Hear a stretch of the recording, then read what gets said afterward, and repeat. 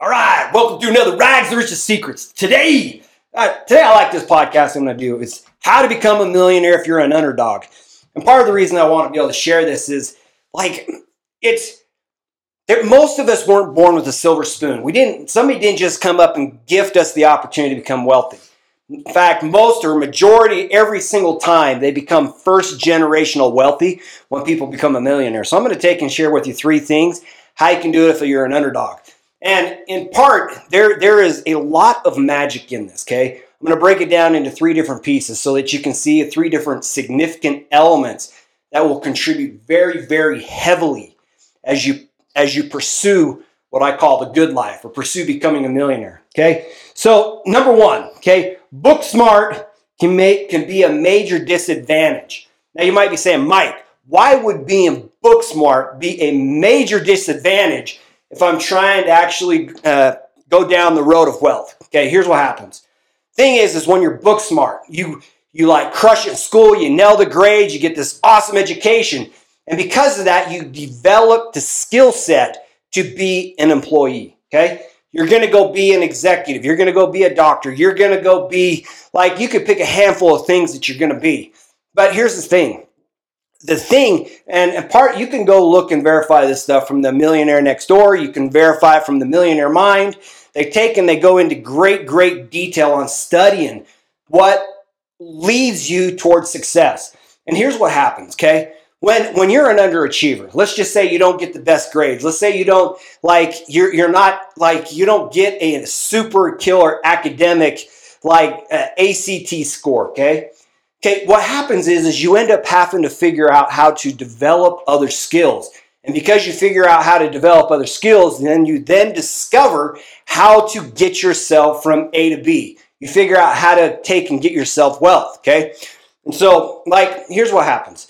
So you didn't crush it in Ivy League, get this crazy academic thing. In fact, most of the time, these academic degrees is mostly bragging rights for the parents about where they sent their children rather than the children's bragging rights about where they went. Now, I'm not trying to downplay, I'm not trying to criticize that degree. What I am saying is that if you go look at the population of people that become millionaires, a majority of them discovered they could not make enough money. They could not make enough money in, say, a profession that required, a super high executive, skills that you would get out of college, okay? And so as a result, they actually ended up having to develop other skill sets. And developing those other skill sets actually became the trigger or the catalyst for their success, okay? And I've mentioned, this is the thing I ran into. In college, I didn't get, pre-college, high school, I did not get good grades. In fact, my grades were just good enough that my dad would take me deer hunting because that was actually important to me. So they were just good enough so I could go with him. But I remember one time in college or high school, I was like, I want to prove that I actually have the ability to get a 4.0. And so one semester I did. I nailed the 4.0. I got the most improved award. They hung a thing on the wall. They gave me a shirt. The principal came up and shook my hand and talked to me. Embarrassed me to death. I remember at the time I was like, gosh, dang, take my name down. I don't want to have anything to do with it. And I remember when I went to college, I didn't get very good grades initially. It's not till I got married and then I became, in essence, desperate to figure out how to improve my life that I started getting good grades. And when I took and I did that, okay, it allowed me to get really good grades because I was desperate and had a ton of fear in my eyes, but it also held me back because I ended up getting a degree. I ended up being able to go work for a company called Raytheon, and I got stuck in corporate America. And when I got stuck there, it then took and it handicapped my ability to move forward. Okay? What's crazy is I could make in a month what those guys make in a year. Okay? Once I got outside of the corporate America, I could make in a day what people spend an entire month trying to generate, even 1 to 2 months. And the secret is figuring out how to develop other skills that would allow you to move forward. So when I say becoming a millionaire, if you have to become an underdog, it's like if you don't have good grades, it's okay. Most of the millionaires actually didn't have good grades. You got the one-offs that are Bill Gates, who was really intelligent, but keep in mind, he dropped out of college. You got Warren Buffett, who went through college. He didn't think college actually would contribute much because he figured his profession and vocation, and he started doing, but he couldn't stand. He knew it was very important to his dad, and he didn't want to disappoint his dad. That's why he went to college. But you go look at the dude that owns Facebook. For some reason, I just forgot his name. You'll know exactly what I'm talking about. He took and he dropped out of college. Now, these guys were actually very, very intelligent, okay? But like those are kind of more of the exceptions that actually enter the millionaire status. Most people that actually hit that are actually underdogs in their methodology to obtain it. They were not highly book smart. So just keep that in mind, okay? Just know that being like A+ grade material in school is not necessarily a strategic advantage. It would actually be an advantage if you use that and then developed other skills. But what happens is when you start developing one single skill, like take for example a fish, okay? A fish is actually very good at swimming, but if you ask the fish to run on land, he wouldn't run on land very good, okay? But what if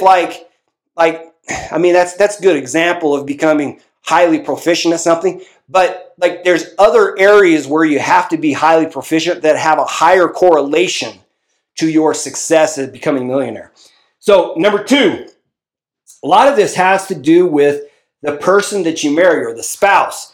Now, in this case, I'm going to refer mostly to men, and I'll put it in some context why. But this applies for both women and men, okay? When I would take and go work with people doing solar, okay? On the whole, I would always schedule the appointment with the husband. Now you might be saying, Mike, that's biased. No, it's like the casino. I'm just betting with the odds. Like 9 out of 10 times, like if I set the appointment with the husband, it is way better and he's more likely to bring his wife into the equation because I really need them both than if I was to set it with the wife because then the husband would come in and veto it.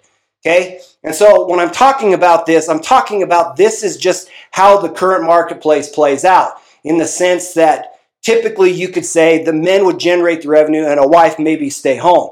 Well, why is that even relevant? Okay? So when they were doing their studies, that they found that one of the strongest or a very, very strong correlation of people that became wealthy is their selection of spouse. Typically, the wife of these millionaires actually never works outside of home. Okay? She is very proficient in what she does, and then he basically has the whole ownership of figuring out how to generate the income and the wealth. Now, when I look at my same scenario, what happened? Okay, I've got 8 kids. Well, wait a minute. So I've got 8 kids. What it did is it created a whole lot of pressure on me to figure out how to perform because it would make no sense to have somebody else watch 8 kids and then my wife was to work because they would completely mute or offset the advantage that I would obtain through that. And so because of that, it actually worked to my advantage that I said, okay, I have to say no to most opportunities. I have to say no to this corporate job. I have to say no to that corporate job.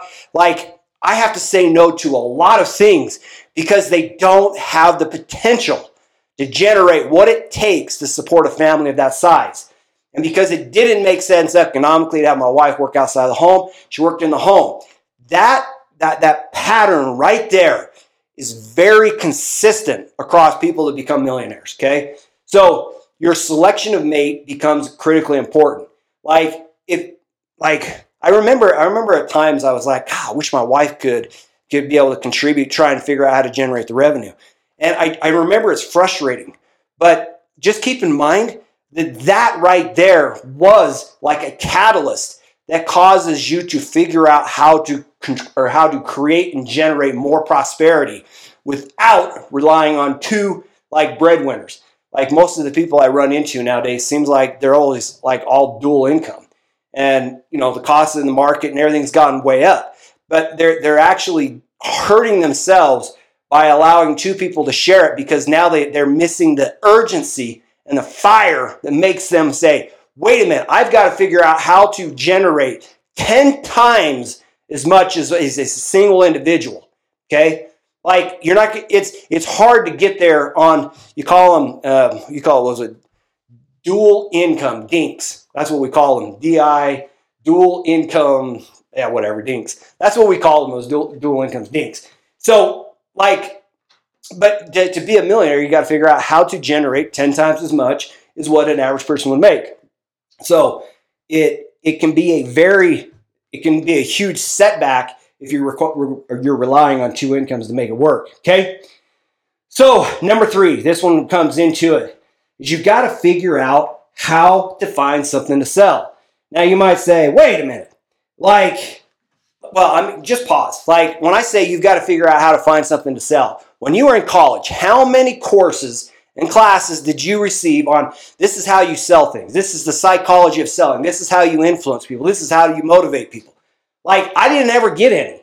Did you get any? Probably not, right? So you think about it, one of the most critical skills that you absolutely need to obtain to get to that millionaire status is the ability to sell and to persuade and to be influential. And that is probably one of the biggest things that you did not receive in your college education. You got to figure out how to sell something. And so you got to start somewhere. And in fact, probably the easiest way to figure this out is find yourself in proximity to an influencer, somebody who knows how to sell. Here's what happens inside organizations. You can have an organization, you can have a sales guy inside a company or a sales lady, okay? They're absolutely crushing it and killing it. And nobody goes up to them, or infrequently, somebody ever goes up and says, hey, I can see that you're slaying it. What are you doing that allows you to be so successful? And they don't do it. Therefore, they never discover their secrets. They found out things. They learned things.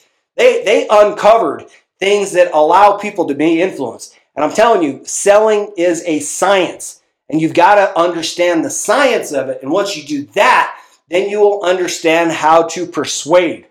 Okay? Those 3 things in conjunction are very, very powerful.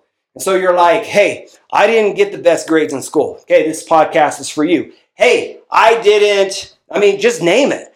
Like, you could be, one of the things I remember from the book, The Millionaire Next Door, or it could have been A Millionaire Mind. I don't remember which one it was. He was like, the one guy, he was like, I'm the smartest guy on the dumb row. Because when his teacher set it up, the smartest kids were on the front row, and basically they tiered him all the way back, and he was on the very back row, and he's like, I was the smartest kid on the dumb row. And the thing is the ones that were on the front row, probably none of them are millionaires, right? But the dumb row had to figure out how to compensate for being the dumb ones, okay? They had to figure out how to create value in the marketplace in a fashion because they were less likely to get a job, but they still had obligations and responsibilities to pay it. Now, that right there is one of the paths to being successful. Now you might say, Mike, why is it? Okay, 1, the fear in your eyes is going to take and drive you to find something, a way to compensate for your weaknesses in college and textbooks. Number 2, you have to have a wife or a husband that supports you, because if you don't, dude, you are like dead in the water. Like I distinctly remember, this is one of the things that has bubbled up, is I remember when I married my wife, I was not in pursuit of the most beautiful woman I could find. I was in pursuit of a woman that had certain characteristics that would align very well with me. In fact, I come from a religious background. I actually had the impression that was the person that I was supposed to marry. I had never even kissed my wife before we were engaged. And I did that intentionally because I wanted to figure out the right person that would fit well for me, more so than I wanted to be crazy romantic. But then after we got engaged, then I kissed her. But nevertheless, finding a spouse that would support you, even if the thing that you're trying to do seems stupid or crazy, because in your pursuit of prosperity, you will discover you're doing things that don't necessarily make sense. You're going against the grain. But understand that success and wealth typically lie in the niches, in these little niches where there's not massive competition, okay? You got to understand that. And so you got to be able to figure out the vocations and opportunities that would allow you to prosper and progress farther than you would have ever done, okay? And so then you got to get into this third one, which just says learn how to sell something.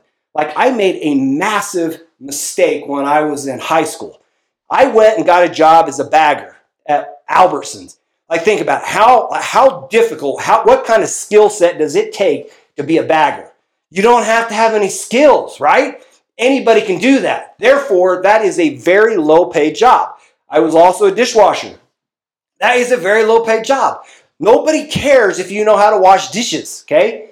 Like, I mean, I did when I was at a restaurant. I hope the plates are clean, right? But that's not a very specific skill. It's not solving a very specific problem that nobody else in the marketplace is solving. And so figuring out these things like, how do I sell something that makes sense, that gets you in the niches?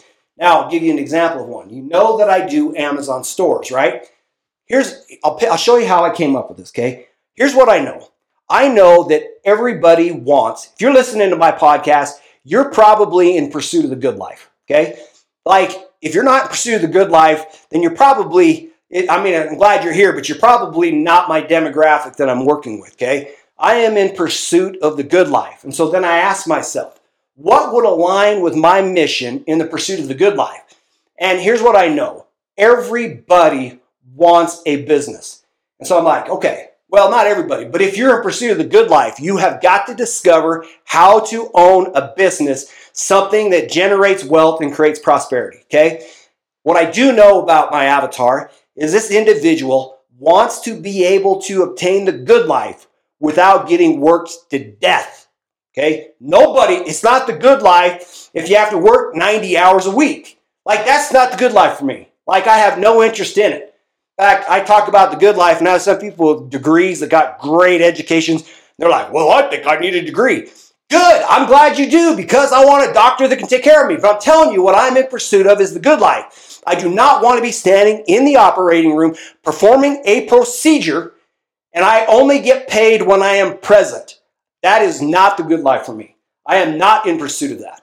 100% not in pursuit of that. What I am in pursuit of is a business that generates wealth without me being present. And since I said that right there closes the gap for me. So I got a whole staff that manages Amazon stores. We got the store, okay? They manage all the marketing. They manage finding the products. They manage doing the copy on it. We manage 100% of like everything. Why? Because I want to be in Hawaii making sales on Amazon and having a machine that fulfills it so I don't have to be present. Okay, here's what I know about Amazon, okay? Or I know about e-commerce, is e-commerce stores work 24/7. They never take a break, ever. So let me ask you, your number one sales guy, how often do you want him selling? Do you want him selling from 9 to 5? Or do you want him selling 24/7, 365 days a year, even on Christmas when you're unwrapping presents? Like, that's what I'm talking about. That's exactly what I'm looking for. So when I said pursue the good life, I said, okay, that right there would close the gap. And when I said that, I'm like, that would close the gap for a lot of people that were in pursuit of the good life like me, that would be listening to a podcast like that. Therefore, I said, I will create a company that manages automated Amazon stores so that you can participate in the same vehicle that I use to create wealth. That is what I'm talking about, finding such opportunities. So you don't have to be the smartest guy. What you do is you need to align with certain things, which is willing to take a little bit of a risk, willing to take, like when you get an Amazon store, you're going to put money out, okay? It's low risk. It's very low risk, but you have to be willing to do it. Like, if you think that you're going to get out of life alive, like, that's probably a high probability of being false, right? There's risk in living because you will 100% die. Like, people get too afraid of risk and stuff. But therein lies where they get stuck, because they actually take the most riskiest position of all, which is having a single source of income derived from the job that could then get downsized, sold, and your job could be chopped, and you would start over on a new corporate America ladder somewhere else. That right there, that's the rags to riches secrets. That's what I'm sharing with you today. That's how you can be an underdog and still make it without being the smartest guy in the room. Okay? I will talk to you later.